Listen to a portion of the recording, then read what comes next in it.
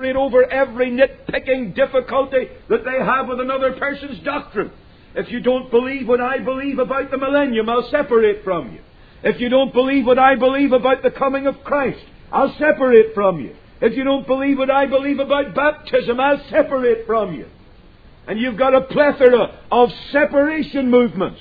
And they're getting to smaller and smaller and smaller things. They'll separate over anything. Almost. I've seen people separate over the most foolish and unscriptural things. I believe that God's people are called upon to separate from the apostasy and from those who are strengthening the apostasy.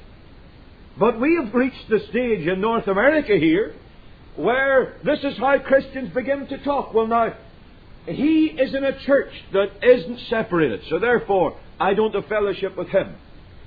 But Mr. B has some fellowship with Mr. A who's in that church, so Mr. B can't partake, so I'm going to separate from him. Called second degree separation. And then Mr. C, he has fellowship not with Mr. A but with Mr. B. But since Mr. B has fellowship with Mr. A and Mr. C has fellowship with Mr. C, I can't have fellowship with Mr. C. I don't know what you get when you come to Mr. M, N, O, P, Q, and R and all the rest of them.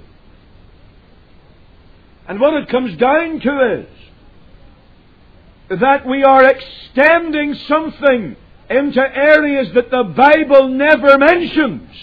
In fact, it never mentions for separation. It has a lot to say against it. This church was called to stand against apostasy. It was called to stand against modernism. It was called to oppose Romanism and ecumenism. That it has continued to do. And by the grace of God, that it will do.